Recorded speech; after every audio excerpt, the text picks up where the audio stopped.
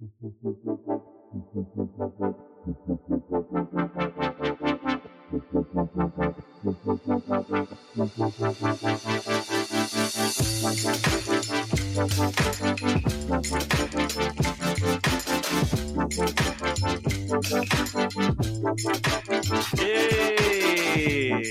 morning, everybody, or good afternoon, everybody, whenever it is that you get your podcast fix. My name is Derek Smith, and this is the Truth or Derek Show. Thank you for joining us once again on episode 2. Thanks again for joining us on episode 1. A lot of positive feedback from last week. We'll get into that in a second.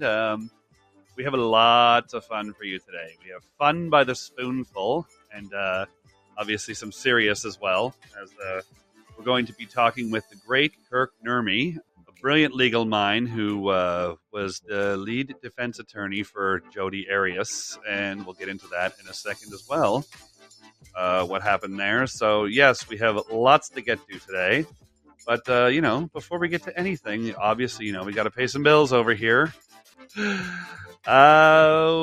Today's show is brought to you by www.podstars.net. Get ready to take your podcasting career to the next level with www.podstars.net. Podstars is a talented and passionate community that will give you the opportunity to interview top professionals from a variety of industries where they will share their insights and experiences with your audience. Plus, everyone will have access to the exclusive celebrity catalog featuring some of the best in the business, both new and established. It is also free to join. As a member of Podstars, you can choose from the catalog of celebrities to interview on your podcast. If interested, for an additional monthly fee of only $8.99 a month, you can upgrade to the community plan. A completely different and exciting catalog full of some of the best experts and professionals in their fields, as well as access to everybody in the whole Podstars universe. It is a great way to invest in your podcast, as you will save time and money by being able to book guests from one platform with an expansive catalog that is constantly being added to. So why wait? Join www.podstars.net now and start exploring all that they have to offer. You will not want to miss out on this amazing opportunity to elevate your podcasting career and be a part of the exciting community. Yes, so obviously head over to www.podstars.net. Again, thank you everybody for joining us last week. Lots of positive feedback. More so more so positive feedback for Mr. Schiffer and not so much for me, because boy howdy did I I had no idea Sam Roberts had some such loyal fans. I'm just looking through some of it now, and Must Be Dealt With said, "Wow, Derek, you have horrible taste in music. Sam Roberts is a classic band. For over 20 years, they put on a dynamite show, and they have an excellent catalog." Another one here, the real Dimitri C. says, F you, Derek. Are you really making fun of Sam Roberts at the same time that you're singing, at the same time you're doing Taylor Swift karaoke? Yes. So yes, obviously I stepped in it a little bit there. A lot of positive feedback for Mr. Schiffer, but one that stuck out in general. Hi, Derek. I am a woman in my 60s. I had always assumed defense attorneys were scumbags because of the way they are portrayed on TV and in the news. However, after listening to Joshua Schiffer, I have a whole new respect for the other side of the law and how the system works. I'm now open-minded, and that was a great interview. And that was from somebody D in South Bend, Indiana. Well, thank you, D from South Bend, Indiana. I'm hoping hope you enjoyed today's show as well. I'd love to throw in some Indiana humor there, but I'm not entirely familiar with that part of the country. Now what? We got a bunch of stuff to get through today, but I really have to clear off, the old saying, I have to clear off today's meaningless stack of paperwork to make room for tomorrow's meaningless stack of paperwork. But we had a whole bunch of research and stuff that we did before the first show, and then obviously a lot of feedback from last week. So today will just be a clearing episode before we get to the great Kirk Nurmi. Again, if you're not entirely familiar with the Jodi Arias case, at the time of the murder, she was convicted of killing Travis Alexander. Alexander sustained 27 stab wounds, a slit throat, and a single gunshot wound to the forehead. Jodi Arias testified that she killed him in self-defense, but nevertheless, she was convicted by the jury of first-degree murder. During the sentencing phase, the jury did deadlock on the death penalty option, and Arias was thus sentenced to life imprisonment without the possibility of parole. And it was a very famous case. Alexander's death and the subsequent investigation and trial received widespread media attention in the United States. I had no idea how long that went on for, but we'll get into that a little bit later with her attorney, Mr. Nurmi. Again, dynamite guy and a brilliant legal mind. What else do we have to get through today? So some of the initially, okay, we got through we got through all my negative feedbacks for Sam Roberts. Again, if you listen back, I didn't say anything bad about Sam Roberts. I was just surprised that they spent so much time talking about it. Like I mentioned before that I was an aspiring DJ when I was younger, and I loved, if you had have given me some recordings of Mampy Swift back to back with Kenny Ken with MC Skivity and the Great MC Navigator, I'll listen to it all day long. But if you throw me 100+ hours of podcasting talking about it, I'm not so sure. But again, maybe I stand corrected. I told you I'm going to get you guys the name of that, and I'll listen to it myself, and maybe I can play some clips. And again, I've mentioned before I've missed the boat on a lot of stuff. Maybe this is like the Joe Rogan experience. Maybe this is the best show ever, and we're all missing out on something. Yeah, so tons of positive feedback on Schiffer. Thank you guys for listening to that. I know that one went long. Today's I'm going to try to keep it a little bit shorter, but you don't really want to cut anybody off when they get rolling. One of the initial questions was from when I was a guest on a show before. It was actually funny when I was on the show before, because like I have a bunch of papers here. I take some notes and stuff, and then you take a sip of water from time to time, because when you're running your mouth, as I do, your throat gets dry. And I just remember I had flipped through my book once or twice, and I had taken some notes and a few sips of water. And the guy hosting the show was like, Jesus Christ, you know how much editing it's going to take to clean this up? And I was like, clean what up? I was like, if you want me to talk, I'm going to get thirsty. And if you want me to sound intelligent, I'm going to have to write something down. But in that particular show I was on, we went on, and then somebody wrote in when I was doing my research for this about why do you guys hate Tom Brady so much? And it's actually, it goes back to the beginning for me. Because obviously, his last couple years, there's been a lot of nonsense with the court cases and the cheating and the lip reading and the deflating balls and destroying his phone for evidence and skirting the grand jury and taking the suspension and all that. Again, I could go on about Tom Brady all day long. If you actually go back to when he came in, I believe it was 2001, 2002. Obviously, took everything by storm. But you see, I am from the north.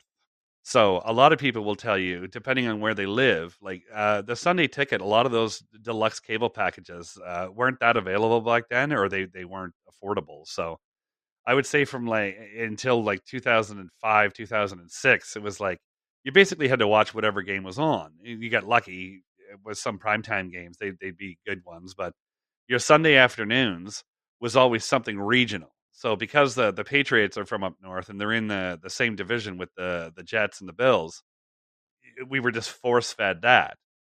So especially after the first or second year, it was every single time there was a Patriots game on. That was the one that we were forced to watch on television.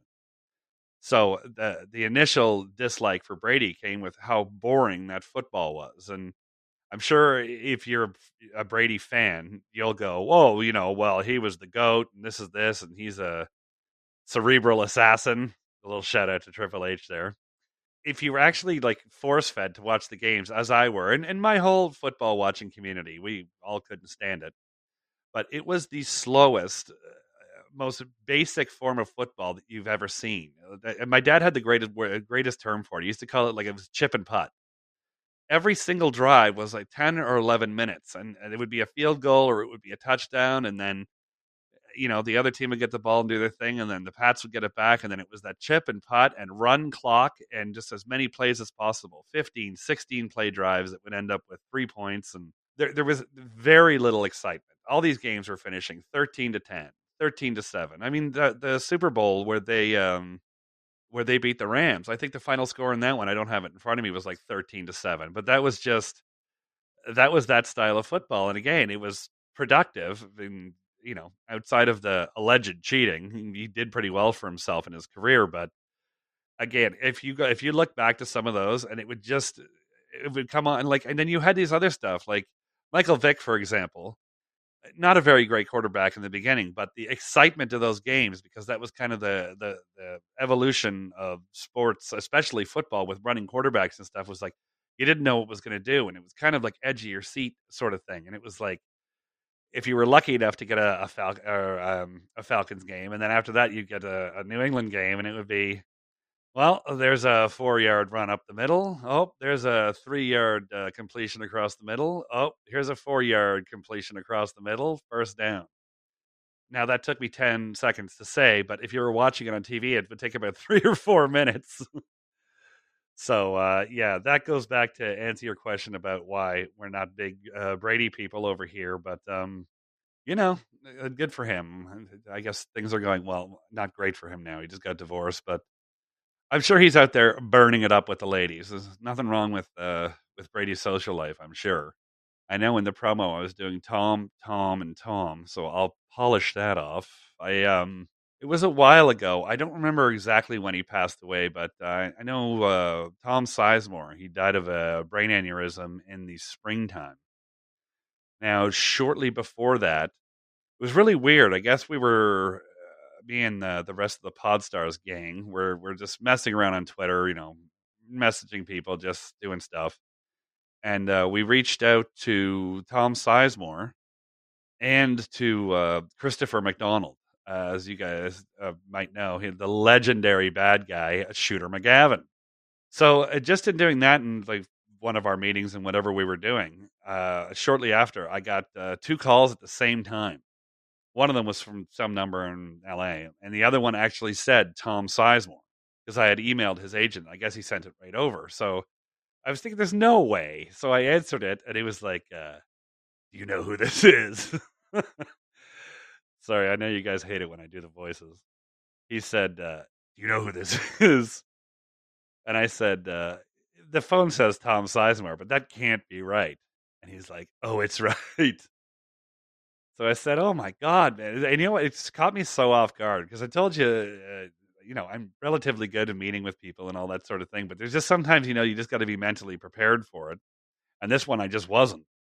I was like, "Hey, how you doing? Blah blah blah. I'm a big fan. Yeah, you have an amazing career." And he was like, "Oh, thank you." And again, I was kind of at a loss, so I just spit out, tell me about your favorite movie. Tell me just an amazing Hollywood Tom Sizemore story." And he was like, "Oh, I got a story for you." So he started talking about Saving Private Ryan, which, arguably, I would say it's the best war movie ever made. Just an amazing all-around movie in general.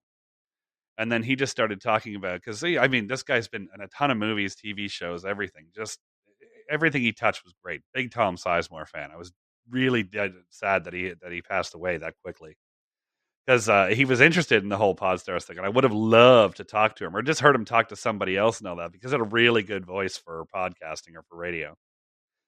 And yeah, he was talking about the way Tom Hanks, we've always called him here America's male sweetheart, because he just is. Tom Hanks, another guy, everything he touches is incredible. He said that they worked closely with that, but he said Hanks worked with everybody like that, like close with the table reads and the director, and working on every scene, like. Because he was saying some of those scenes, they just took forever to film. And it wasn't like Hanks ever showed up, and he was like in a hustle to get things over with. And then, we brought up some of his other movies, and he went back to Private Ryan, and he goes, and I'll say for a fact, the only reason that movie was as good as it was because Tom Hanks was involved with it. Again, he said he's worked on some other projects. I was trying to get a little bit more information out of him, but it was like, I wasn't trying to grill him, but he said, some other stuff, it's like, they have this lot rented for 7 days or 10 days, or you have the extras for X amount of time, or it's a budgetary reason for anything like that. He goes, when you work with a guy like Tom Hanks, he said, all those reels go out the window. He goes, you're going to get the best possible movie come out of it. And I just said, yeah, absolutely. He just said, for that, if you look at the Tom Hanks stuff between the Forrest Gump and that, and Big and the Burbs, it's just, somebody sent me one of his, I think him and Kevin Bacon, with the whole list of movies that they've been in. And I was like, wow, there isn't a bad one. So a lot of love for Tom Hanks, and a lot of love for Tom Sizemore. And Sizemore, we're just saying the whole time, but a big Tom Hanks love festival. So if you weren't sure that he was America's male sweetheart beforehand, you're definitely gonna. Tom Sizemore says so. That's the bottom line, because Tom Sizemore said so. Although I know when I was talking with Mr. Kirk Nurmi, they were saying that Joshua Schiffer, our guest from last week, is America's male sweetheart. So maybe we'll have to put up a poll: Joshua Schiffer versus Tom Hanks. Yeah, I remember shortly. It was that day. It was that day. I think it was right around the time when this whole when we were supposed to get to some news last week about Bud Light, because that happens to be my beer of choice. But I have never in my life seen like a downturn in business like that, like for such a stupid reason, like just an advertising, screw up. Which to me, I can't understand why. I know like Kid Rock kind of got a lot of this going and all that with like shooting cases of Bud Light and stuff just because of someone that they sent something to that they wanted to advertise it on social media, which again is silly because it's like, I have an Android phone, which I love, but if I if I found out Donald Trump had an Android, it was like it wouldn't bother me. I wouldn't take it outside and shoot it. But yeah, I guess some people took that really seriously because I think at last count it was just under $1 billion, or maybe $1 billion. They figure in revenue they've lost just because of some weird, I guess, different decisions they made. Which for me, again, that was probably a room full of advertising ding dongs that were just trying this and the other thing. Where if it was me, you just the first one that comes to mind, I remember there was always those Heineken commercials with Neil Patrick Harris that were on for years, and he would just say something funny and say, "Oh, I'm going to go drink this over there." And Heineken seems to be doing pretty well. So I don't know with advertising if it's that smart to think outside the box. Like just got Tom Hanks. Sorry, that just came to me. Bud Light's got to go down or over to L.A., grab Tom Hanks, give him whatever he wants, and just have them do something with the Bud Light, and I guarantee you that turns this whole thing around. Like a whole America's sweetheart loves Bud Light sort of thing. Right now, I'm telling you, it's gold. Write that down, Bud Light. Which I actually, I had a chance to talk to it. I think it was around the time when that whole shitstorm was going on. I think I was at Longo's, and it's a grocery store up here, and I was buying a whole bunch of Bud Light. Let's just say I was having a party that week. But I guess I had 5 or 6 packs of it. And this guy comes over there like one of these fresh-faced used car salesman types. And he's like, "Well, that's a really good choice there, bud." And I was like, "Well, thank you." I said, "I like it." He wasn't wearing a company shirt or anything like that. But then he pulled out a card and he's like, "Well, that's glad to hear that you like it. I work for Bud Light." And I was like, "Oh man, people really hate you right now." And he's like, "Oh no, it's one of those things. It's a bump in the road, and everything's going to turn out all right."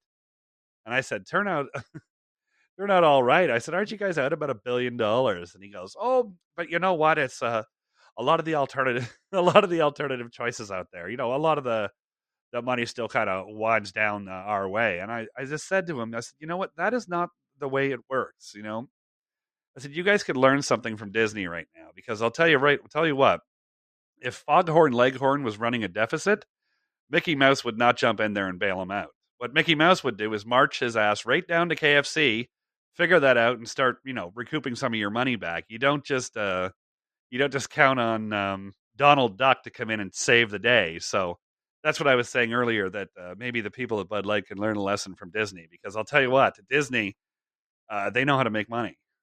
Let's see, whatever. So back to the mailbag. There was one from last week, and then they said, "Why is there an echo in your voice?"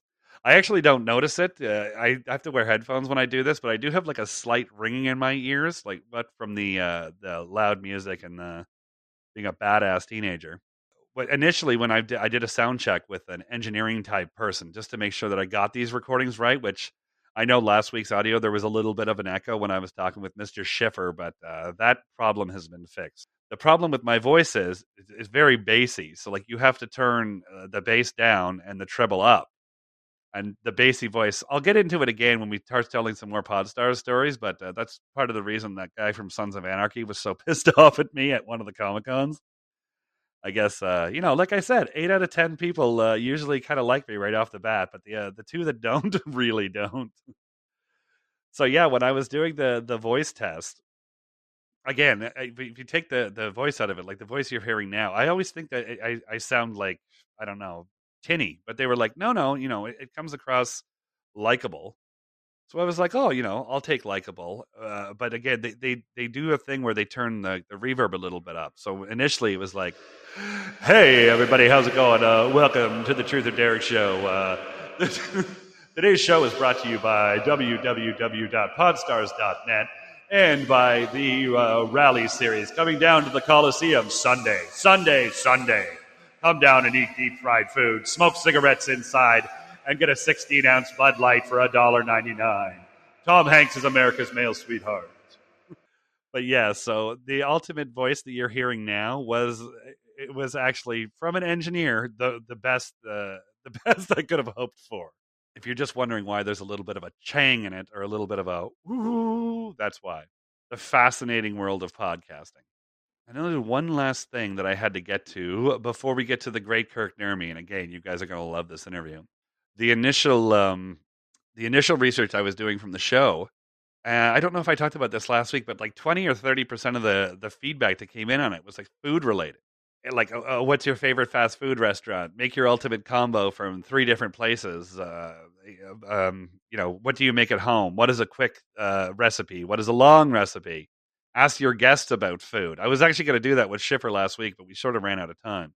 For me, I'll just go back to some of the stuff that I learned through COVID, because I was actually a relatively good cook before that. As we all learned to do a lot of crap around the house. The one thing I learned how to make during COVID was pizza. And for anybody out there who thinks it's even remotely complicated, it's not. Especially if you have I know you can mix it by hand, but it's a heck of a lot easier if you have like a bread maker.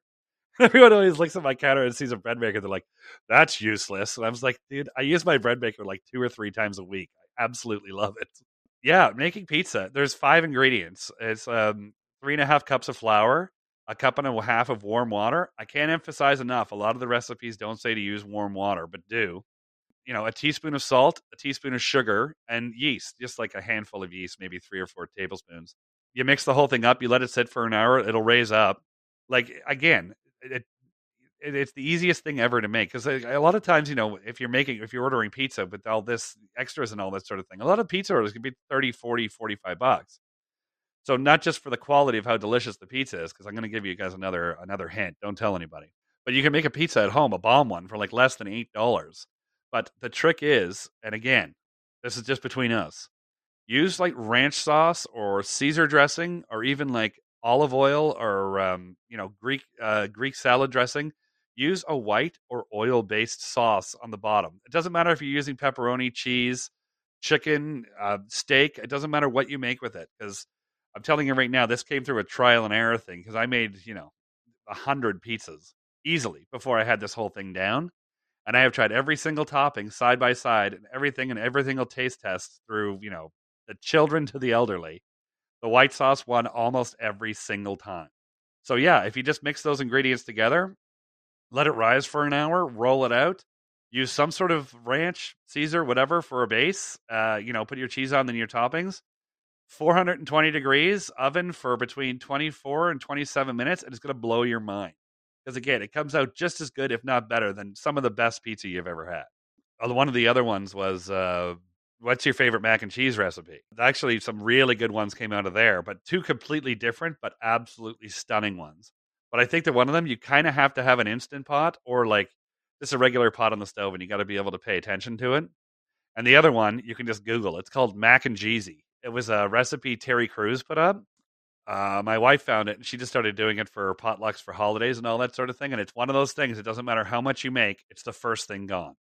And again, that one's it's a little pricier, because you got to put sour cream and cottage cheese. But if you're a mac and cheese person, check out Mac and Jeezy from Terry Crews. First one that comes up on Google.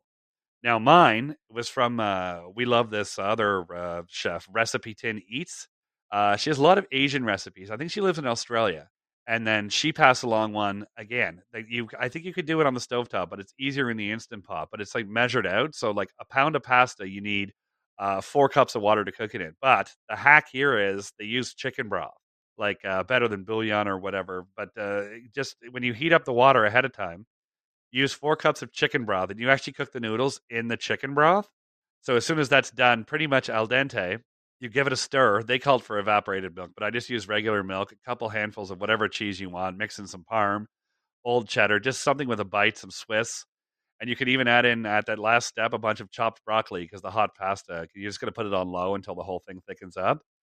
And it's just absolutely game changer. It's a really cheap recipe to make. I mean, all those ingredients for that would be less than $5. Where even if you go buy a box of Kraft Dinner now, it's like $2.50. I remember when I was younger, you used to be able to get a box of Kraft Dinner for like 59 cents. And even like the no name brand or the yellow no name brand or like the Ital pasta brand was like 29 cents. And now it's just like the mac and cheese is for millionaires. They're the regular people. We've lost touch with it. So, yeah, definitely do yourself a favor. Again, if you're interested, reach out to me somehow and I can actually send you the full recipe. But you'll never go back, especially with the pizza and the 2 mac and cheese recipes. Again, something quick and easy to make either for your dinner, for the family, or especially for a potluck thing, because it's one of those pains in the ass that sometimes people bring like pulled pork, which I like, to like a family gathering, but nobody else eats it. So then everyone looks over like, do you want to take it home? I was like, I don't need 8 pounds of pulled pork at home. It's going to go bad. Oh, as usual, I've rattled on for too long. So we will have to get to the rest of it next week. But now, I'm telling you right now, you're in for a treat. Ladies and gentlemen, the great Kirk Nurmi. All right. Our next guest needs no introduction. He is a brilliant legal mind, the author of several books, including Trapped with Miss Arias.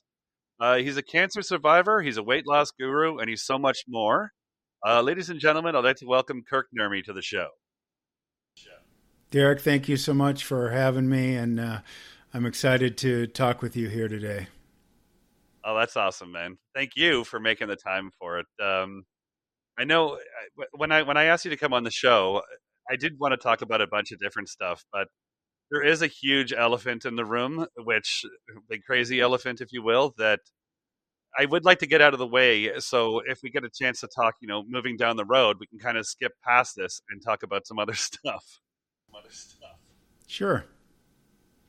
Okay, so I mean, a lot of people know a lot of different things about this, but where I'm most curious about it is how it started. Because if you read a lot of your stuff or a lot of your bio and stuff, initially you didn't want this case, and you fought like hell, I guess, to either pass it off or just, not for lack of interest, but just that it wasn't for you. And the only reason I'm guessing that it landed on your desk was because you were at the top of your game. So how exactly, I guess the long question done short is, how exactly did this land on your desk?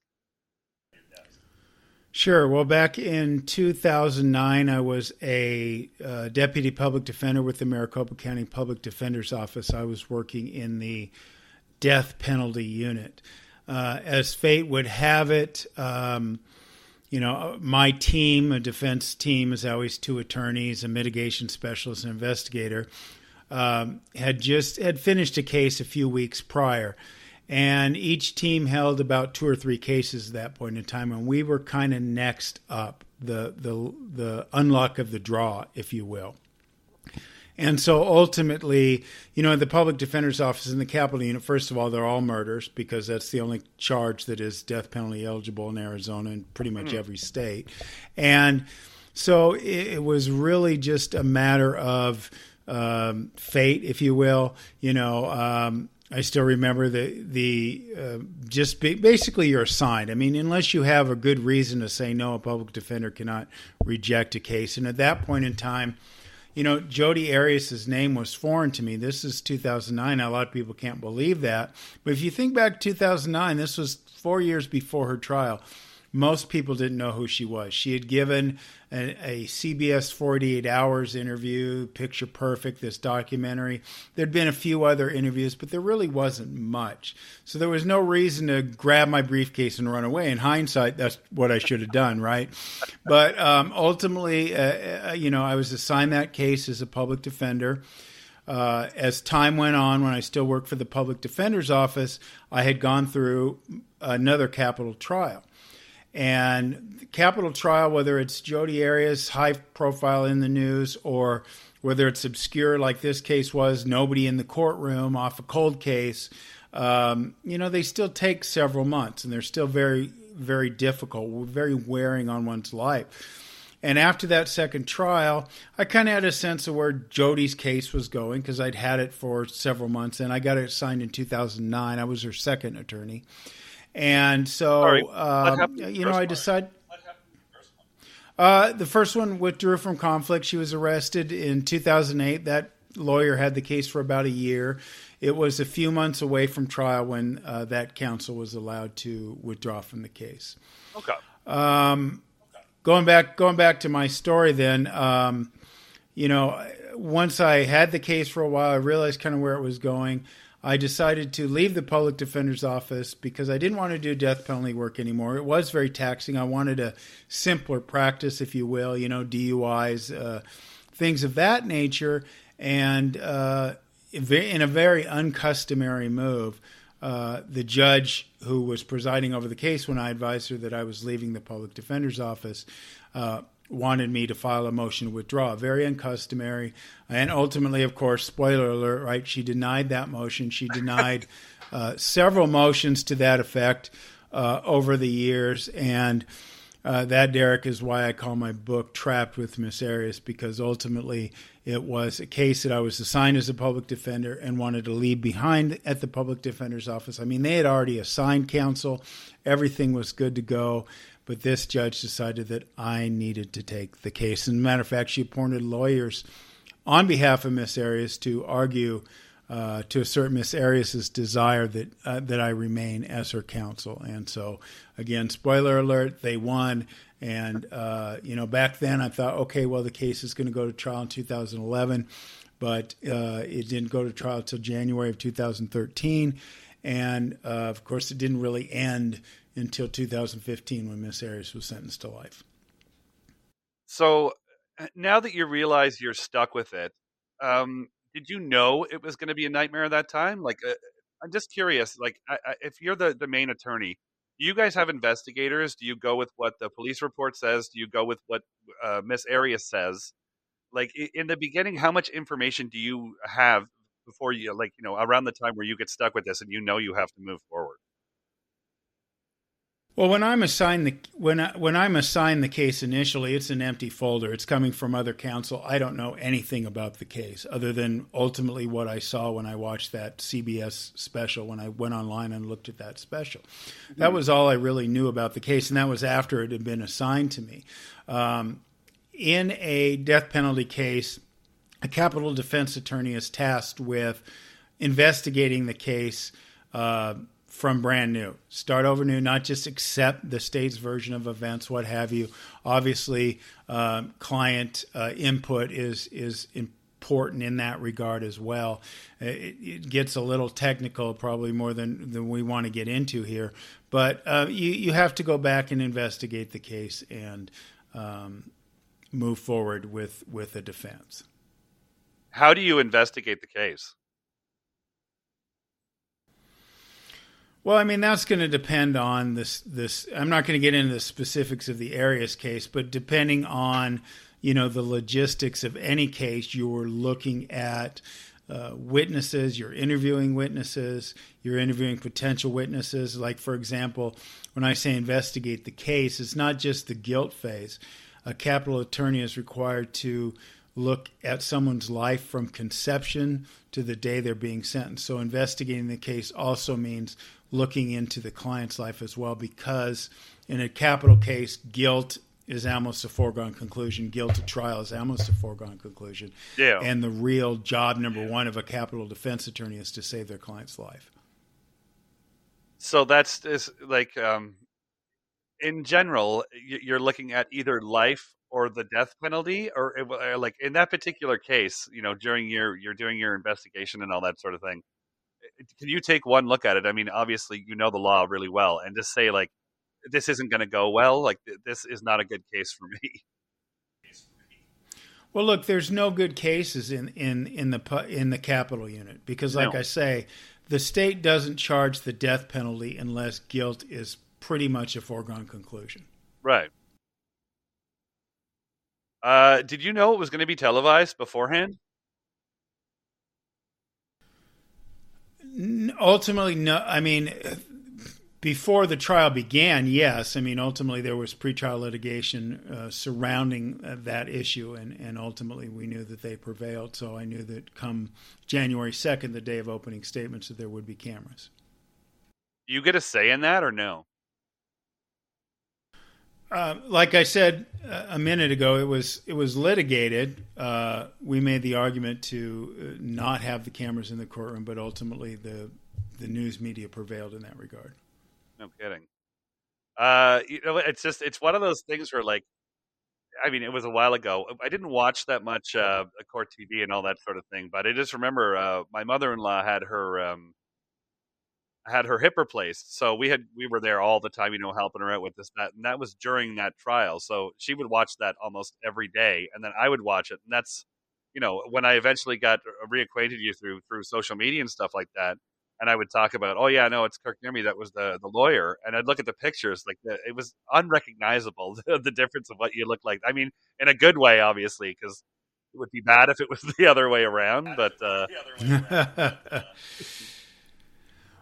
well, it certainly wasn't a linear process, and it's interesting. You mentioned cameras and everything. And you asked me if I knew it was going to be televised, but it's interesting because the trial became not just a matter of television, but it really became a worldwide sensation. I say I have a one-man show called Overcoming Jodi Arias that I haven't done in a few years, but one of the things I say in there is that I became cast in the most popular reality show of 2013, and that was the State of Arizona versus Jodi Arias, because people were glued to it, and not just in the United States, but in North America and all over the world. We'd get emails and et cetera from Australia and what have you. So yeah, it became a worldwide sensation. Yeah, that was incredible. Again, the fact that I was aware of it, and I was 30 at the time, and not exactly watching trials and stuff on TV, but the fact that I remember that one pretty vividly means that everybody was watching. Yeah, no doubt about it. Now, from what I know, usually in these cases, or just in court cases in general, you guys normally do not want the person to take the stand. Is that right? Well, I wouldn't say that. There's probably, if there was a general rule, that would probably be it. But ultimately, it always depends on the defendant. It depends on the case, and it's the defendant's choice. All the attorney can do is advise; they can't control. And so, you can give advice to a client. There might be circumstances which you think it's a good idea for a client to testify. You might think there's circumstances when it's a bad idea to testify. So it all really depends on the case. But the default, if you will, the default setting on that is for a defendant to remain silent. So I'm guessing in this case you told her not to, and it was just filibuster like no one's ever seen. Well, that is the area of attorney-client privilege. Oh, okay. Yeah, I got you. So I've read like a lot of the book, and speaking of attorney-client privilege, like how did you figure? I ask all the lawyers I talk to this. How do you figure out what you can and can't talk about? Like, is that something that you guys learn in law school, or is this something you learn along the way? Well, I mean, it's like anything. It's a combination of both. Miss Arias, if you've read the book, she gave some interviews. She told some lies about me, lies I thought that put myself and my family in jeopardy because we were getting a lot of death threats at that time. Right. The State Bar of Arizona took issue with it. They wanted to suspend me for 4 years. I asked to be disbarred because at that point in time, and jumping ahead in the story a little bit, but I had my cancer diagnosis, and I knew right away that it was from the stress of practicing law and more specifically serving as lead counsel for Miss Arias. So what I really wanted was to be out of the practice of law, to not have that safety net, to make some meaningful changes in my life. Because if I accepted a 4-year suspension or I won and did not receive any suspension at all or a lesser suspension, I think I would have been back in the same old plan. And I didn't want to. I made a promise to myself when I got that cancer diagnosis, and I made the choice to go into the chemo chair, that I wouldn't live my remaining days the way I had my prior days.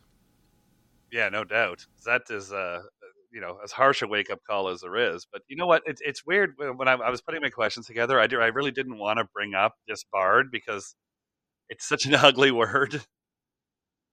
And I know a lot of times when we comment on stuff and different trials and stuff like that, some people kind of jump in. They say, "Oh, why are you listening to him? He was disbarred." And I usually always stick up for you because I say the fact that he's a great lawyer and a great legal mind and all that kind of has nothing to do with that, because a lot of these people don't know that all of this, the cancer and the trial and the stress and suspensions and everything, all kind of came at the same time.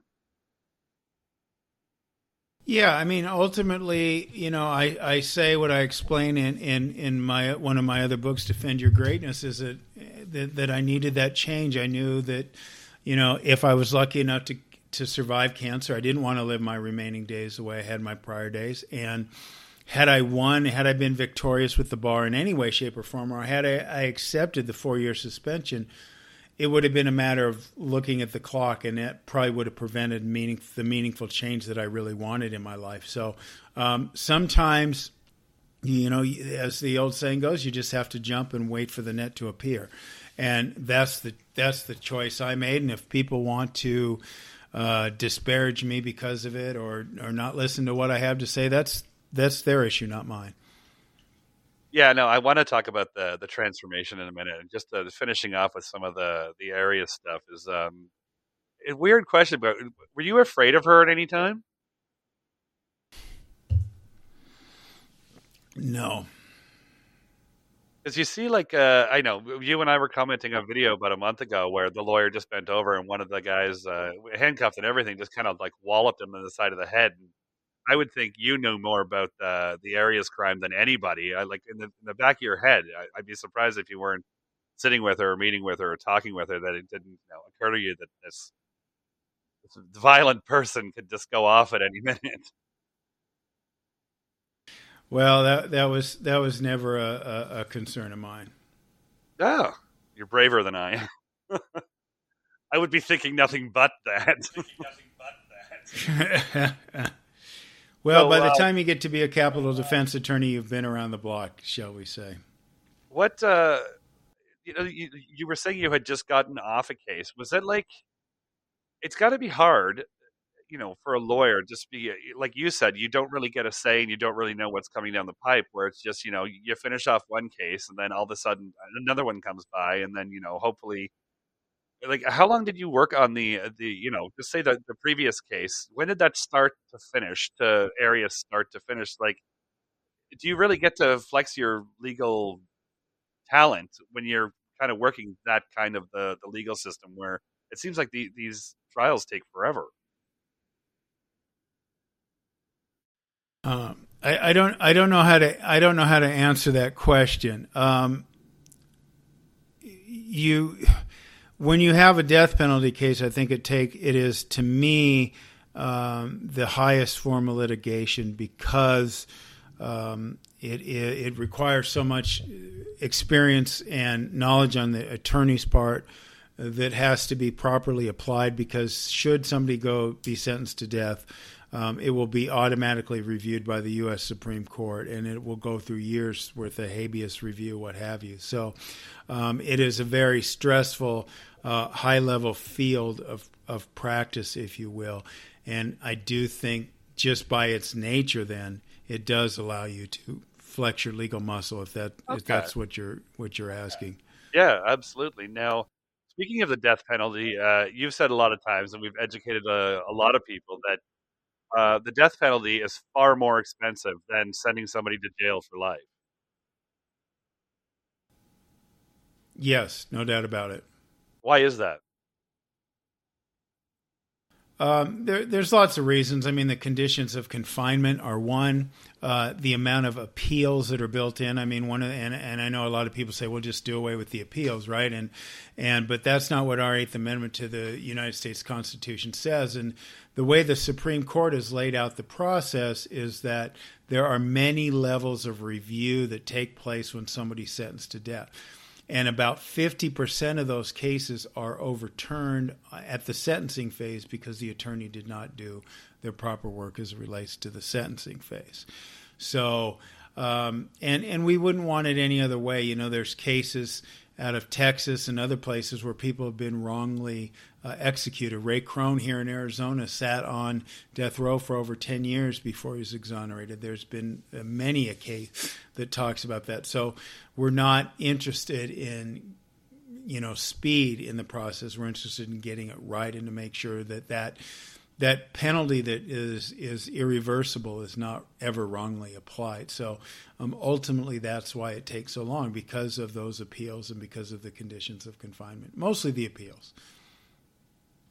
That's fascinating because, like you said a little bit earlier, usually these cases don't get to that point where it's deciding between life or the death penalty, kind of until the whole thing is understood and everybody knows what's happening. But a 50% turnover rate is a lot.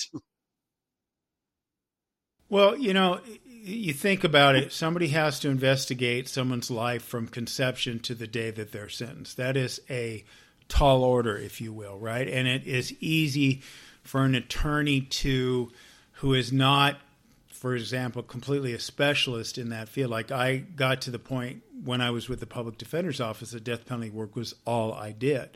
And there was a real reason for that. Is because you had to keep the education up. You had to understand autopsies. You had to understand psychological maladies. You had to understand a lot of different things to really, and travel and look into these people's lives. When we were talking about investigation earlier, I mean, that could mean going back and talking to somebody's second grade teacher, right? Because that's the kind of information that you need to present. And when you don't do that, attorneys try to cut corners, or they're maybe not fully versed in the death penalty. That can result in a sentencing being overturned. Did you choose that kind of severe type of law on purpose, or was it just kind of something that you gravitated to? Well, you know, when I came out of law school in 2000, I did so with the idea that I wanted to be a public defender, because I believed in the Sixth Amendment and believed that people should receive zealous representation, whether they were having a public defender or, you know, paying a high-priced attorney, paying Josh Schiffer millions of dollars to, you know, to be retained. And you know, I listened. By the way, I listened to his interview, and you know, you called him America's lawyer, but to me, Derek, he's America's sweetheart. Okay, I know. He's more than just America's lawyers. He's America's sweetheart. But, you know, if you can't afford Josh Schiffer or what have you, you know, you should be able to get zealous representation. And after years of that, you know, I kind of started getting burned out. I had a lot of clients, a lot of turnover. You know, you could hardly keep track of who your clients were, trial after trial. And at this point in time, the death penalty unit in Maricopa County was expanding. And in many ways, it seemed like a simpler form of practice, in the sense that I only had 2 or 3 clients. A lot of people that were in that unit hadn't been to trial for 10, 15 years. And so that sounded like a great option for me. And part of my upbringing would be that, you know, if you have a good job, meaning a job with a steady paycheck and benefits, you don't quit. I was raised by grandparents who grew up in the Depression, right? So instead of taking that leap and going into private practice, I made the decision, okay, I'm going to kind of go towards the capital unit of the public defender's office. And after a couple of years, having had 2 trials, unlike colleagues who went decades without going to trial, that's when I decided really it was time to move on and hopefully leave Miss Arias' case behind. But again, we know how that turned out. I'm almost done with that, I promise. But sorry, you just brought up 2 good things. So, go working for the county and kind of going the way that you did. You obviously you probably turned down a lot of money, I would imagine. Well, there's always the promise of money in private practice and what have you. But there were no huge offers. I can't say people were pulling up a dump truck to offer me. I always thought if I left the public defender's office, I would go fend for myself, if you will. And it never really truly worked out that way. Which actually, had the cancer thing not happened, and maybe if you weren't burned out, you were famous at that point. I would imagine, rolling that into a high priced defense career would have been easy. But you took I mean, aside from the cancer, you took the honorable road.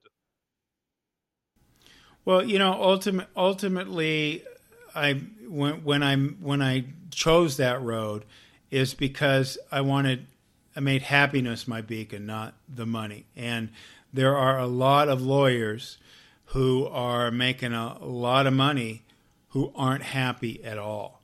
I see it all the time. I see it throughout the profession.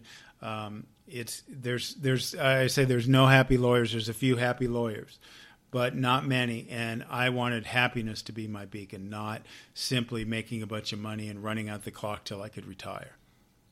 So, speaking about the depression and all that kind of craziness with lawyer, did you have a drug or alcohol problem? I never did. No. Really?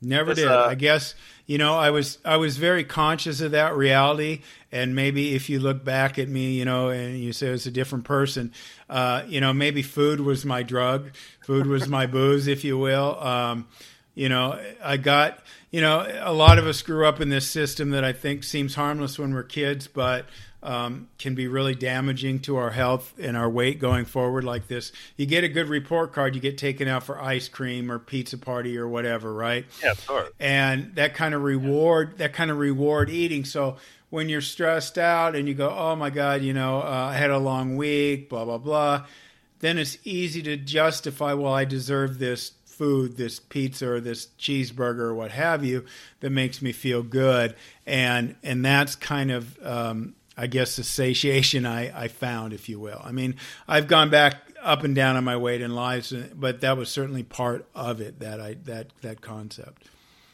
It's actually kind of more impressive when you talk about and when you read the book and all that, with all the stuff that you were going through then, that you didn't have a problem. Like, I just, that's fascinating because I had just assumed, again, because of the way you looked when you were on camera, that you would have at least been drinking a lot. No, not at all. I mean, try. Believe it or not, even back then, I was exercising all the time. But it goes back to this idea that you can't, out exercise a bad diet. I was playing tennis 3-4 times a week before the trial began. I was working out. If you recall, between trials, after there was a hung jury on the first sentencing, I lost about 80 pounds on my own. So my first book was actually a weight loss book that kind of documented how I lost those 80 pounds. And that was before, of course, about a year before the cancer diagnosis and chemotherapy ravaged my body. No, I know. Yeah, we're gonna talk about all that because I am fascinated just about the workout routine and stuff because I mean, it's not like I'm a bigger guy myself, and I've done the exercise. Like my wife always says, I got like my relationship gut because when we met, I was going to the gym 3 times a week and this, that, and the other thing. And then you kind of get happy and you get complacent and you put the weight on. But as you get older, you cannot take weight off. Where obviously you're the exception to the rule because again, it feels like an insult, but anybody who's listening has to go YouTube one of Mr. Nurmi's meltdowns in court and then look at him now. Again, it's unrecognizable. Well, let me offer this bit of tidbit to you, Derek, and to a lot of people out there. You said, at this age you can't lose weight. You just imposed a limitation upon yourself that's not true. True. Because I've got over a decade on you, and I lost over 50 pounds. Amazing. So just to go back, so this whole thing is winding up. How did you find out you had cancer? Yeah, and so Miss Arias was sentenced in April of 2015, and at that point in time, I had basically shut down my practice. It was all Jodi Arias, up until that point. A few other clients, but pretty much all Miss Arias. And, Phoenix, it's like, it's 105 today, what have you. I'd obviously been working a lot. So I decided in that summer to spend a lot of time going on bucket list trips, right? So I was a big baseball fan. We went to Cooperstown. We went to Kansas City where the Negro League Hall of Fame was. We took a few other trips. And as that was winding down, we were about ready to take our last trip of the summer before September and business starts picking up back in here. And I noticed a lump under my armpit. And, I had been feeling great. I'd kept the weight off. I was probably a few pounds lighter than I am now, actually, back in 2015. And ultimately, once I came back from that final trip to Seattle, I had a appointment with the doctor, and within a week or so, I was in surgery having that lymph node removed, and maybe about a week later, I learned that I had stage 3 non-Hodgkin's lymphoma. Shit, just like that. Yeah, the scary thing was how great I felt. I mean, like I say, I was taking time off. I was exercising. I was running pretty much every day. When I was outside when I could before it got too hot. And, the scary thing was to feel that good and then realize that the lymph node was actually the third, one or the first one to make its appearance, but I had one near my heart. I had a tumor growing near my heart. So, it's just, it's scary stuff in that regard, but good news is it worked out. Yeah, it's even stranger that you went on a bucket list trip before you found out you had cancer. Yeah, I mean, I really wanted to take advantage of that time in the summer. My wife had quit her job because of some of the threats, so we kind of made some of those bucket list trips, and then yes, we've learned out the cancer diagnosis in August, September of 2015. Yeah, you mentioned that twice this time about the death threats and all that. Like, I guess with the age of technology and stuff, I guess people were able to find out where you lived, or it was where you worked, or it was kind of like, did you ever run into anybody on the street that was like, hey, I'm going to get you, that sort of thing? Not really on the street. I mean, I got scowls and things. At that point in time, I was pretty, as you mentioned a couple of times, pretty distinct. I was bigger. I had the shaved head. I was on TV in the Phoenix area. Like when I turn on the TV in the morning at 5 a.m, I'd be on the news. Ugh. I'd come home, I'd be on the news. It was almost inescapable. I'd be at the gym and I'd be on the TV, right? And it was almost inescapable. The threats basically came, I didn't have a lot of social media at the time. But one of the things that the Maricopa County Court required was that you put your email address and your office phone number on the pleadings, any pleading that you filed. So it became pretty easy for people to email me and or call the office constantly with their threats or their thoughts or what have you. That sounds like a nightmare. It really was. I mean, that's why I use that word "trapped with Miss Arias" because it really was, and it was a time I can't say, listen, I don't believe this woman's defense. I don't want to be here. Obviously, I must have been doing a good enough job in presenting that defense that people were irritated, and that's when the threats came. I mean, it happened to my co-counsel as well. I mean, they found out where her kids went to grade school, and that's kind of the day and age we're in. Because you think about it now, even in the Delphi case, a judge gets assigned and somebody posts YouTube videos of their children, right? So that's kind of the dark side of where we're at in social media and true crime as well, right? Because that can affect cases. I wrote an article years ago for the New York Daily News talking about this this idea that, listen, I'm all for open courtrooms and open courthouses, but there has to be measures on it because, people in that system need to be able to operate safely. It cannot become the Thunderdome. It can't become the age of public stoning. So I think that's a real important safeguard, if you will, that we need in a lot of these cases. And you know what? I think you're a perfect example of what you just said and why there should be something done about that, because you didn't want this case. It was forced on you. You worked your ass on it. You did your from A to Z homework. You don't drink. You don't do drugs. You were exercising. You gave it 100%. It went the way it did. And then in the end, you get death threats. Like, how do you win in a situation where, where your kids go to school or something, or where you have to put your email in? That's crazy to me. Yeah, the ultimate answer is you can't, right? I mean, it goes back to, believing in that Sixth Amendment, the reason I became a public defender in the first place. And ultimately, too, you've got a duty to the court. You know that ultimately someone, or two, actually, in the case of Miss Arias, a death penalty case, someone's going to have to be her lawyer. And ultimately, fate cast that job upon me. And it was my job to kind of stay in that foxhole and do that job. Unfortunately, it lasted a lot longer than I thought it would. I mean, it was 2015 before it was finally done, right? I was assigned the case in August of 2009. She didn't get sentenced till April 2015. That's crazy. So that is that is crazy. And there are various reasons for that I detail in the book. But, ultimately, that was my duty, if you will. And, recently, Derek, I got to a point where I really, I'd rather live in a world where Jodi Arias didn't kill Travis Alexander. I think most of us would like to live in that world, and then maybe none of us would know who Jodi Arias was.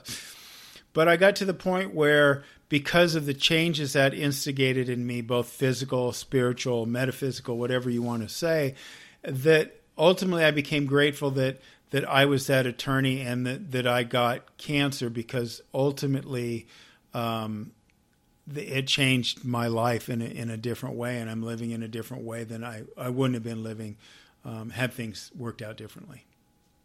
Yeah, and that's a hard place to get to. That's a hard place to get to, but I got there.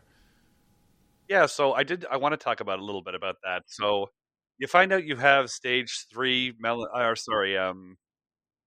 stage 3 cancer, non-Hodgkin's lymphoma. Non-Hodgkin's lymphoma. Sorry.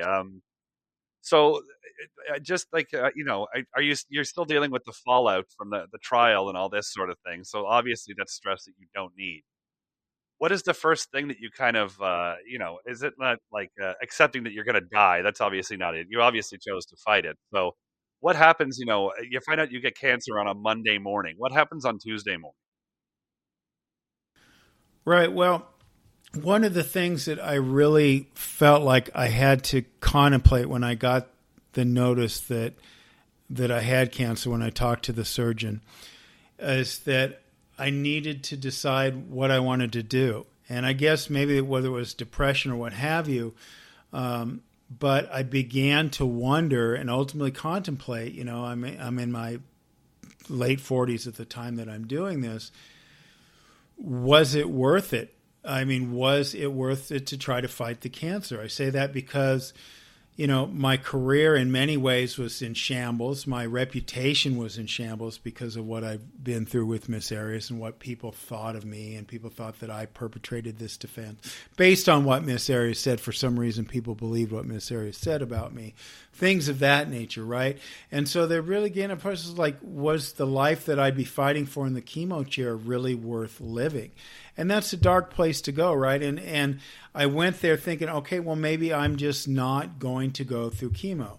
I didn't really want to die, but, I didn't want to make my wife a widow and all those things. But then I realized that if I was going to fight that cancer, that I needed to do so with reasons why I wanted to live, not reasons why I didn't want to die, right? It wasn't so, hey, I wonder who's going to win the next World Series, or, the next season of Big Brother or what have you. I'm a Big Brother maniac. But, well, I shouldn't say maniac because there's a lot of people that are a lot worse than I am. But, that sort of thing. So it became, I needed to find reasons why I wanted to live if I was going to go in that chemo chair and live with the ravages that chemotherapy was going to impart upon my body.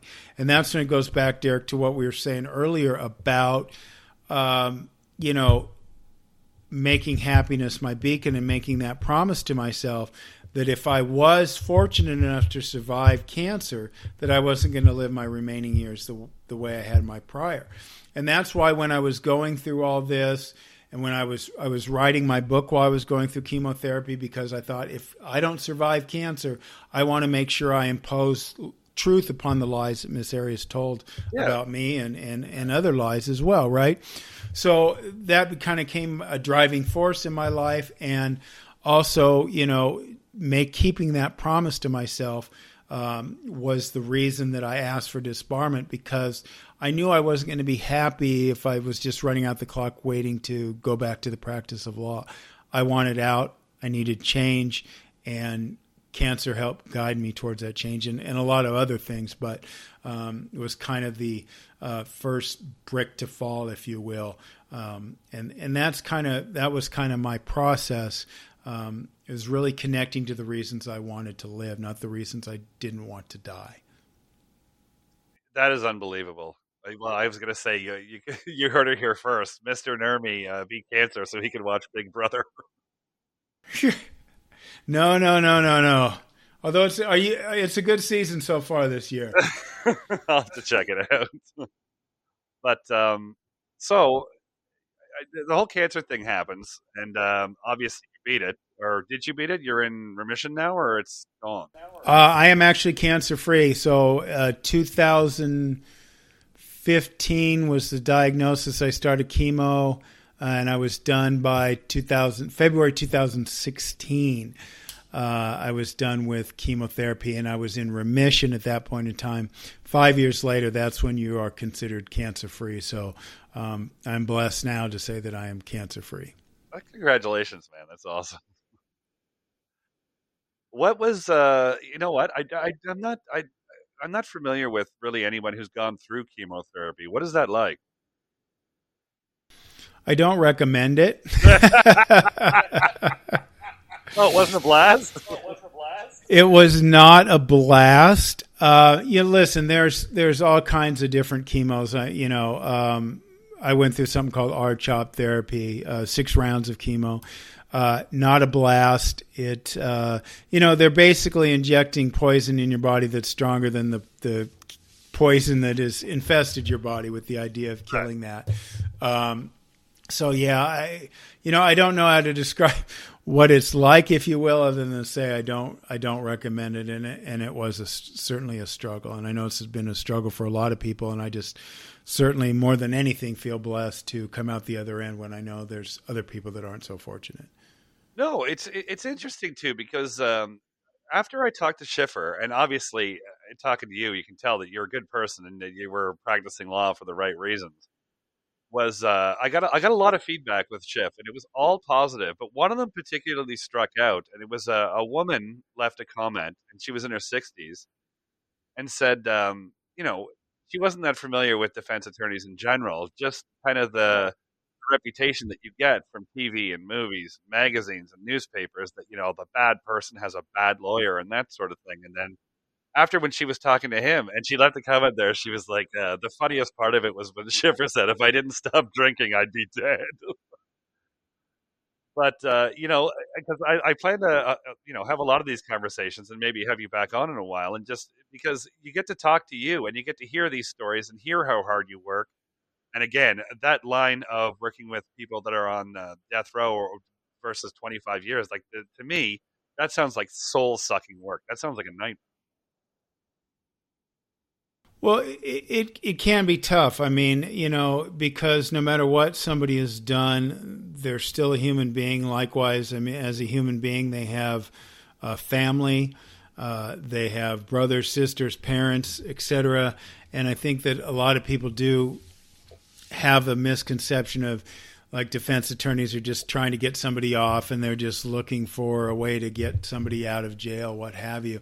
And to me, one of the things I always say is that, and you know, this comes up at cocktail parties as soon as you become a defense attorney, right? It's really about the Constitution, not the client.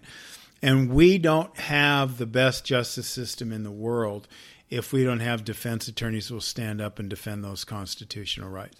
They may not always believe. There's, you know, I have people. I did a documentary on oxygen a while back called "In Defense of," and it was this great 4-part series that had all these attorneys that had taken on these famous cases, and you know, you go through the stress of what it's like and everything. And I heard somebody respond to that saying, well, I thought defense attorneys had to believe in their clients so they wouldn't take the case. And that's just not true. And I think that's a big misconception out there, right, that people have. And that breeds this idea that these defense attorneys are these sleazeballs running around trying to get criminals off of their case. And what we're really doing, and think about, you know, people, the Karen Reed situation, right? Where she might have been set up for murdering her police officer boyfriend in Boston. You don't have zealous representation. Miss Reed, a woman who probably is innocent, at least in my estimation, might very well go to prison. And it would be easy for the government to put people in prison if we didn't have zealous advocates fighting for the individual who wants to keep their butt out of prison. Yeah, like you were just saying with the people when they think of defense attorneys, and we were laughing about the lawyers that were like, "I'll take any case for $99."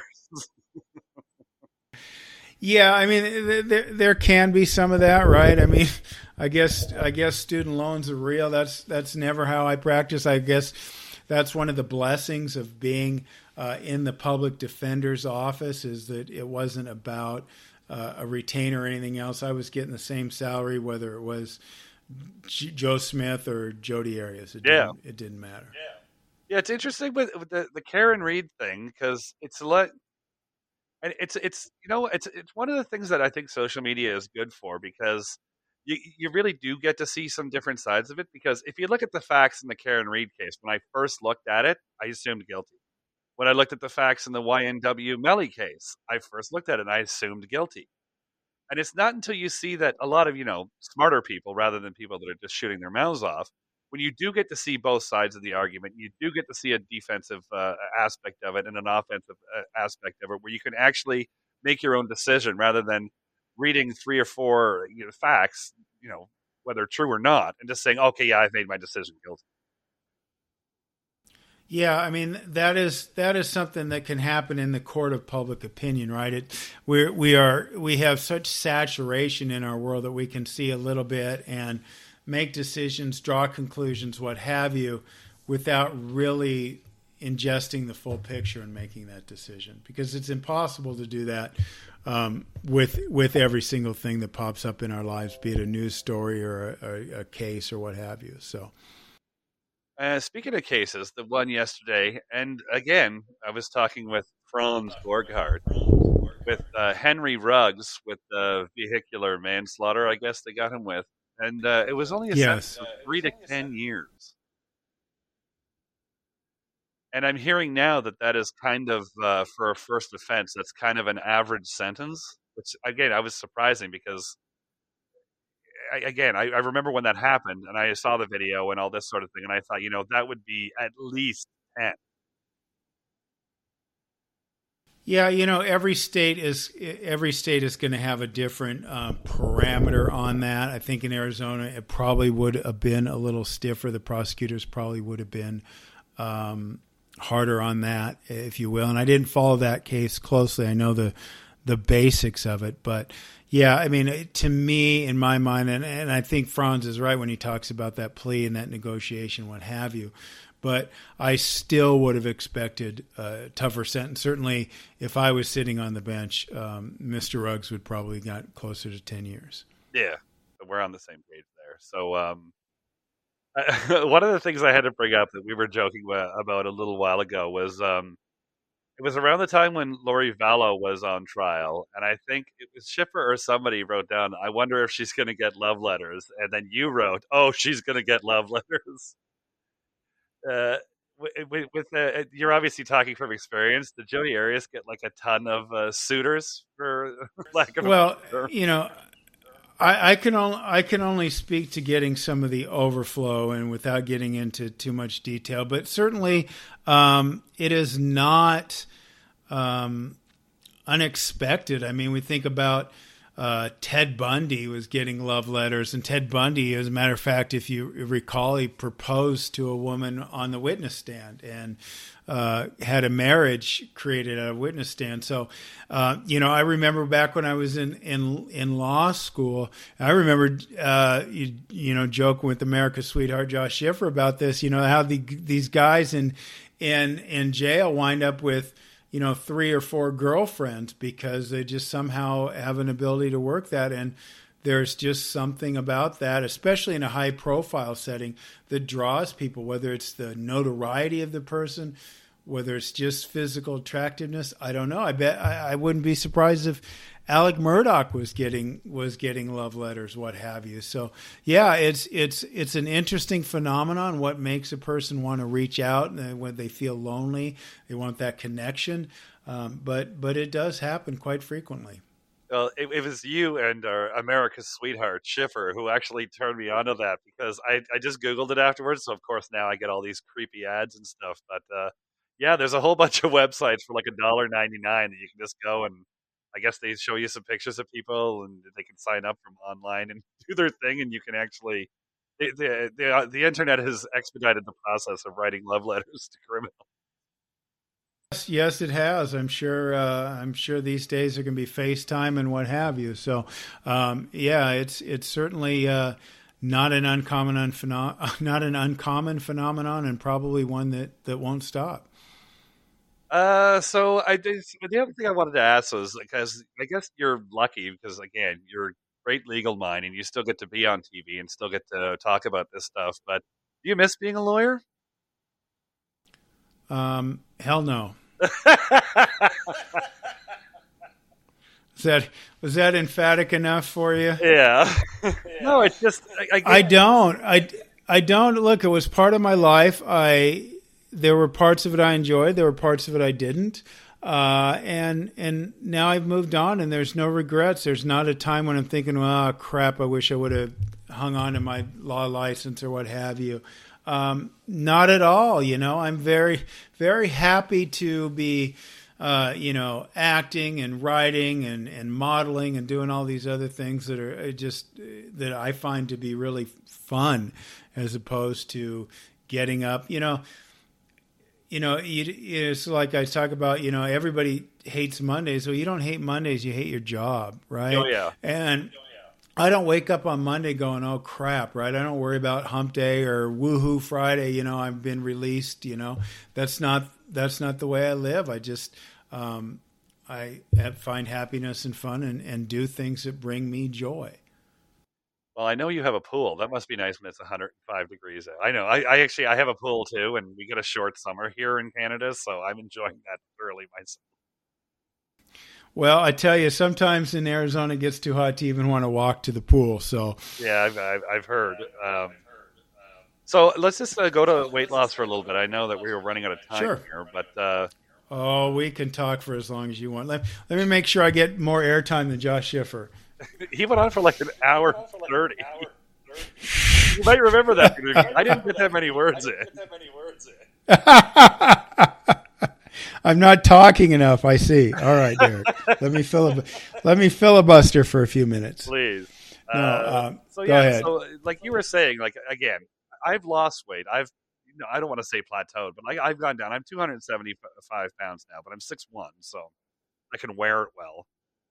But if you were to give like you already wrote a book about it. But if you were to give advice to somebody like me, what would it be? Well, I guess the question would be, do you want to lose weight? I would say yes and no. I don't mind putting in the work. Again, I've done this when I want to say 15 years, 17 years ago, like the best shape of my life. I had gotten kind of fat in my early 20s, and then Just woke up one day. I got the gym membership. I went 4 days a week, never missed a day. This, that, and the other thing. Like, you know what I mean? It was more of a state of mind than I think it was. Actually wanting to lose weight. It was just like a few years ago, I started doing yoga, and it was just one of those things that I couldn't kind of not go without. And then you skip a week or two, and then it's like, well, I haven't done yoga in 4 years. Well, that didn't answer my question, Derek. Do I need to put you under oath and get you on the witness stand here? I think I do. You know what? I think it's one of those things. I want to do it slowly. I don't want to fully dedicate myself to it. I'd like to like partially dedicate myself. So that's a no. So that's a no. I'm because sorry, Your Honor. I didn't hear the question. Right, but the point of my questions is that the first key to weight loss is, if you will, is that if you want it, not because your doctor says you're overweight, not because you don't fit within the height and weight chart, not because your partner says you should lose weight. The question ultimately is if you want to lose weight for you and only you. And I say that, it sounds, obvious, like the most common act of common sense, but how many times do we really motivate our weight loss on somebody else, or how we're going to look to somebody else, or whether we're going to be more attractive? It's all external validation, right? So the point being, if you want to lose weight for you, that is the precursor to doing it. Do you have to plan on being skinny forever? Or do you think it's one of those things where you kind of want to get back into the best shape of your life and then you can kind of cheat? That's sort of like, if you look at, just say, I talk about Cinnabon all the time. It's my favorite thing. And it's probably something that I would have to cut down on a little bit had I want to get healthy, because, I'm not getting rid of it forever.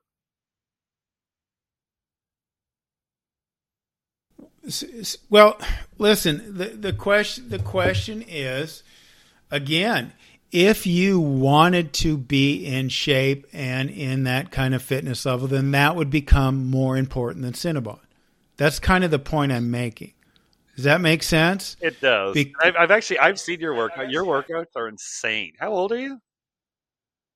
Oh, I'm in my 50s. I'm AARP eligible, You get a discount for riding the bus. Yeah, yes, I could probably get a discount for riding a bus and at the movies and all that. But that's what I'm talking about. Like, it's a choice, because if I want to, and it's ultimate act of self-love, self-care, taking care of your body, your physicality. I think there's some spiritual repercussions or that go along with that, or benefits, I should say, rather than repercussions that go along with that. So if I'm to a point like when I was working with radical body transformations and I was looking to change my body for myself, an ultimate act of self-love, I wanted that more than Cinnabon. I mean, I've never been a Cinnabon addict anyway, but whatever it might be, I wanted that fitness and my body to be in that better shape more than I wanted that Cinnabon. So that's where you've got to be, and that's where it gets to the idea of, do you want to lose weight? When I wrote my first weight loss book, one of the things I did is I pretty much created my own program, because then it took a third party out of it. I couldn't say I joined this gym and it didn't work out. I couldn't say I joined this weight loss plan and it didn't work out. It was me. You were on the hook. I invested in it, and I lost 80 pounds doing that because I was invested in it and because I wanted it for me.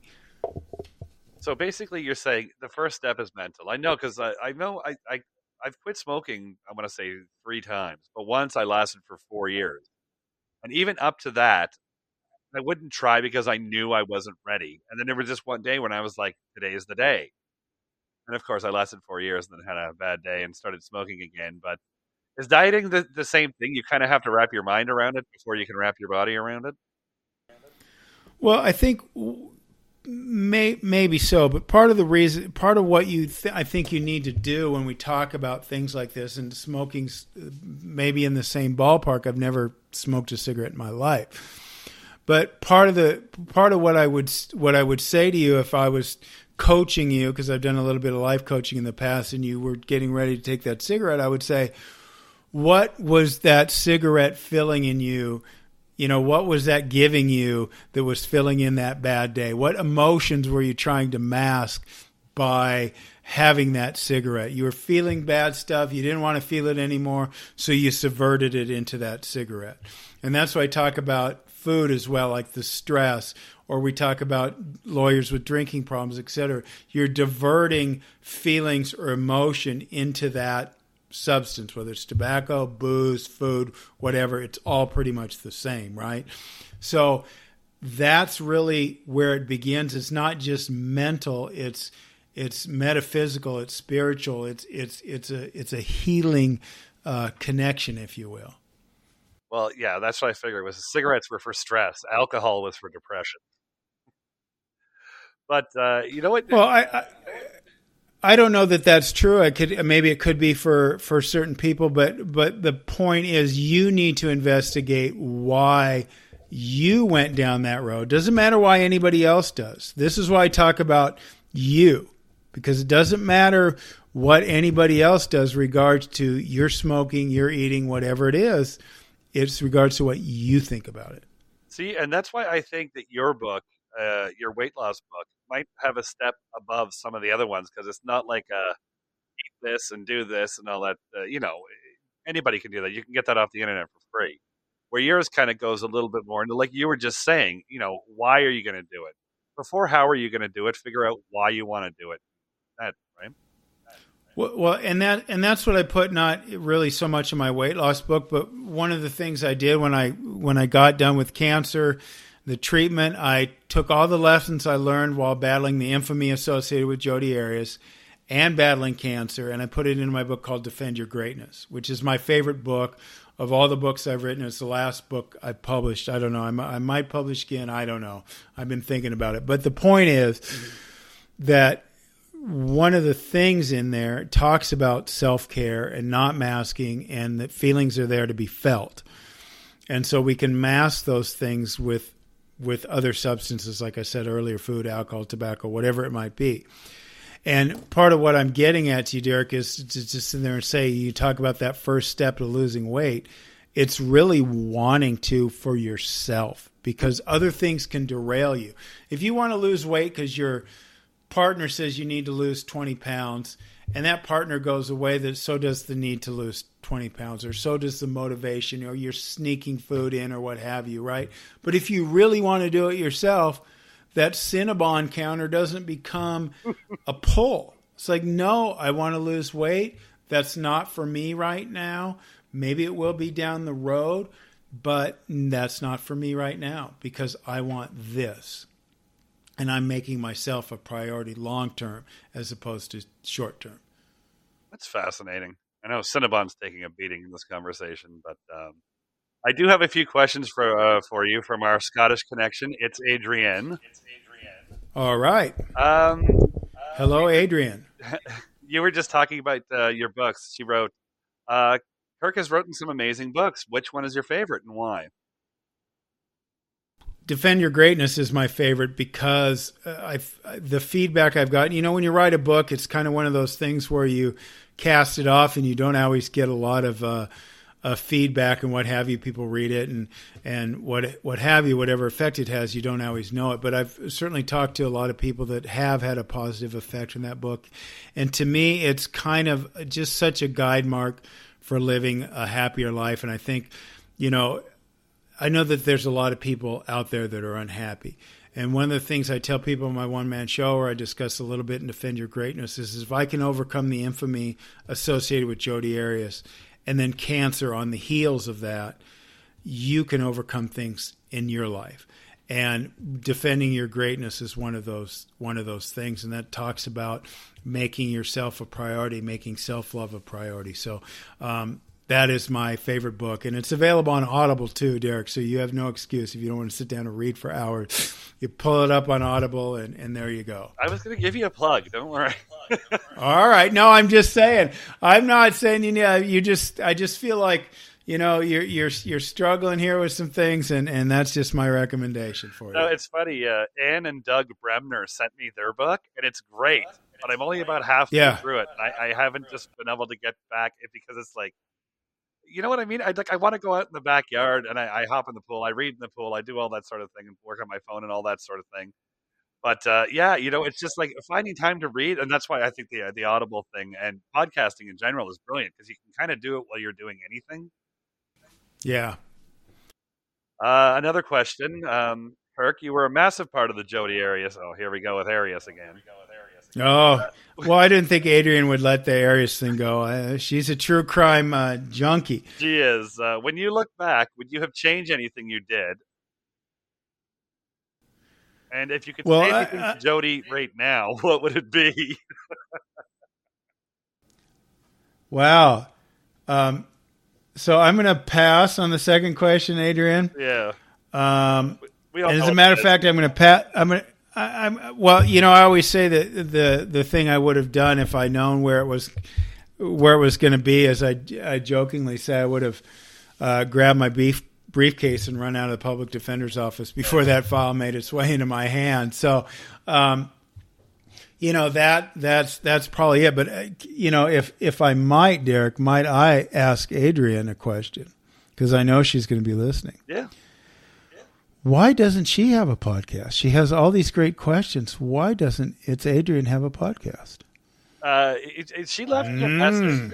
She left me a message when she was giving the questions for you, and she thinks people can't understand her because she has a really heavy Scottish accent, where I understood her fine, but up here in Canada, a lot of people kind of talk with that, that part of Europe, East Coast sort of accent. So I don't know. I would love to hear the podcast too, but I'll ask her if I can play the voicemail on the podcast, and we'll see. Maybe we can have a vote to see if we can get her involved. All right. Well, or should start her own. Hey, you know what? Don't argue for your own limitations. Yeah, exactly. Just like the weight loss. I have a podcast, even if you think that's right. Too hard. She asked two more questions for her. Well, one two-part question. Okay. What has been the most fascinating case that you've given analysis on so far, and which one are you looking forward to coming up this year? Fascinating that I've come up with so far. I found not necessarily legally, but I found Depp v. Heard to be very fascinating as a social, as a moment of social zeitgeist. I mean, it was really flung into pop culture and really captured the attention and just the dynamics of how that played out. I think in the Me Too movement was fascinating to me. To answer the second part of the question, I think the case that fascinates me the most is what we talked about earlier, is Karen Reed. Because I know as a defense attorney, a former defense attorney, one of the hardest cases are those where you really believe in your client's innocence and you have a real viable claim for that. And those don't happen very often. And I think certainly Miss Reed's defense attorney, his name eludes me now, probably feels that way about Miss Reed's case. And so I think that how that plays out and what comes out during that trial is going to be fascinating. It's something I'm certainly looking forward to discussing a lot. I know you just said former defense attorney, and I'm kind of like, no, once a defense attorney, always a defense attorney. A lot of people think that, but I take pride in the former, so I can reignite some common sense and those kind of things into my head. Well, Kirk Nurmi, I wanted to thank you so much, man. This is amazing. You're an amazing dude. Smart, doesn't drink, doesn't smoke, doesn't eat Cinnabon. It's almost a shame that you still don't practice the law, because just what I've learned today and what I've learned from reading your books is that, like, you're a good guy and you should be involved with the legal system in some way. But I'll definitely have a whole new, not that I didn't respect you already, but a whole new respect for you when I see you on TV moving forward.